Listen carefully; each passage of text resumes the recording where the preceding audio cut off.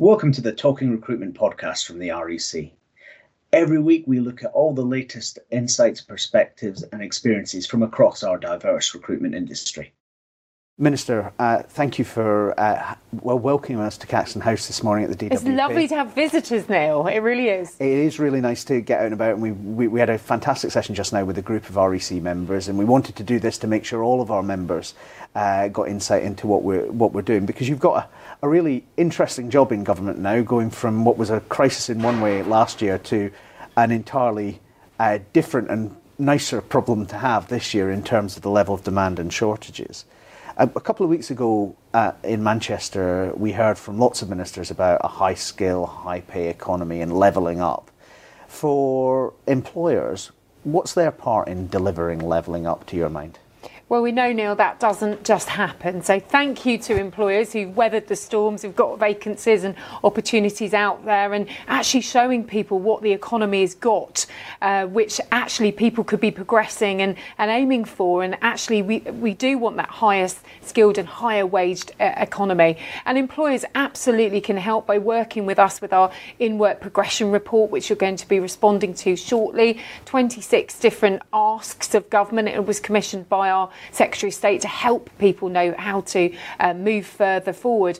Some issues are obvious there, that's around childcare or indeed buses, but actually many of our job centres are able to get people into roles because actually employers are working maybe on an industrial estate with other employers to put a bus on and get those people who would normally be locked out of the labour market because they haven't got wheels to get there. And we can use flexible support fund to help people get wheels to work, or first month's bus fare. So there's no other reason at DWP that we can't help people break through those barriers and find that role for them. And I think it is talking about progressing and moving people on. So recently worked with a wonderful partner that we have in terms of, how do we progress people into hospitality and do more? Well, actually, they've got a great programme in moving people from kitchen porters into chefing. So you've already got people who know and understand the role. How are you helping those people move forward and fill your gaps? Well, that's fantastic to hear about. And obviously, one of the things that, one of the questions actually I'm most asked by our members is, of course, you've got a great relationship with the DWP, and we're very keen on helping people who are on universal credit move on in their career, but lots of the levers sit in other parts of government. You think about skills in particular and the big transitions that are going on in our economy right now, both driven by the pandemic, things like digital, as we were discussing earlier, but also some of the big green transitions that are happening. So how can we make sure that as businesses we're talking to the whole of government, and that government is using its convening power to make sure that the skills bit of what DWP needs to deliver in terms of in-work progression is put into place? Well, that's why having government more back to normal. Why do we all need to be back in Westminster? Well, actually, for ministers to be talking to MPs, be able to have you back here at Caxton House, it makes a real difference. And absolutely, the fact that I've been doing this job for a couple of years, previous role, including areas such as social value when I was doing the civil society role, means that I'm able to know and understand what employers mean. And I know that employers have been absolutely fed up with feeling that, government left and right hand don't always join up. That's really frustrating for them. They want more job-ready young people. They want the skills and opportunities to be more accessible for our claimants. So that's why our lifetime skills guarantee is really important. That's why we are able to offer DWP Train and Progress. So that's now up to 16 weeks training and learning to move into a sector, upskill or take on something different. Previously, of course, sector-based work academies will cover that area, but that's up to 6 weeks, maybe in hospitality or care, getting the certificates and the experience you need for that guaranteed job interview. But I know one of our local colleges, an agricultural college, has been able to create a swap in viticulture. That's in the wine industry, because they've been able to be more agile in the way that they use the skills budget. So, we are working on this and we can't wait any longer. Very much in favour of wine. You and me both. Earlier on, we renewed the REC's partnership agreement with DWP, yes, which really recognises the fact that job centres and the REC members across the country who are placing 1 million people into new permanent jobs every year and 1 million temps into workplaces every day. We need to work together to get this right. At a moment where all of our members are reporting a real shortage of candidates, I was giving evidence in Parliament recently and was pointing out that making sure we make the most of our whole labour force is really important. And there's a whole range of activities that I'm really looking forward to working together on around inclusion. What are the sort of key guiding lights on that for you?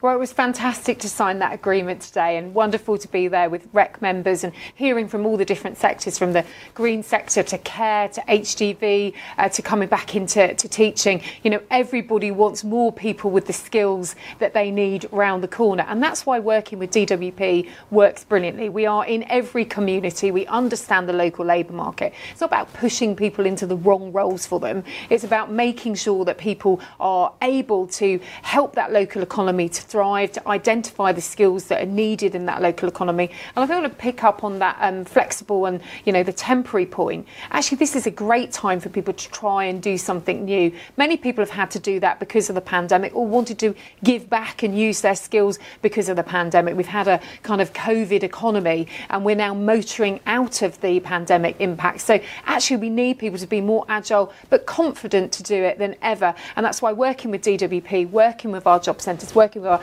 amazing work coaches, we've doubled the number of those. We've got more temporary job centres in each community to support people, and we'll have by Christmas 150 new youth hubs. So that's 16 to 25-year-olds getting careers advice, any benefits or housing advice, whatever's going on in their life. We can help them to be more job ready, have the skills that your employers need.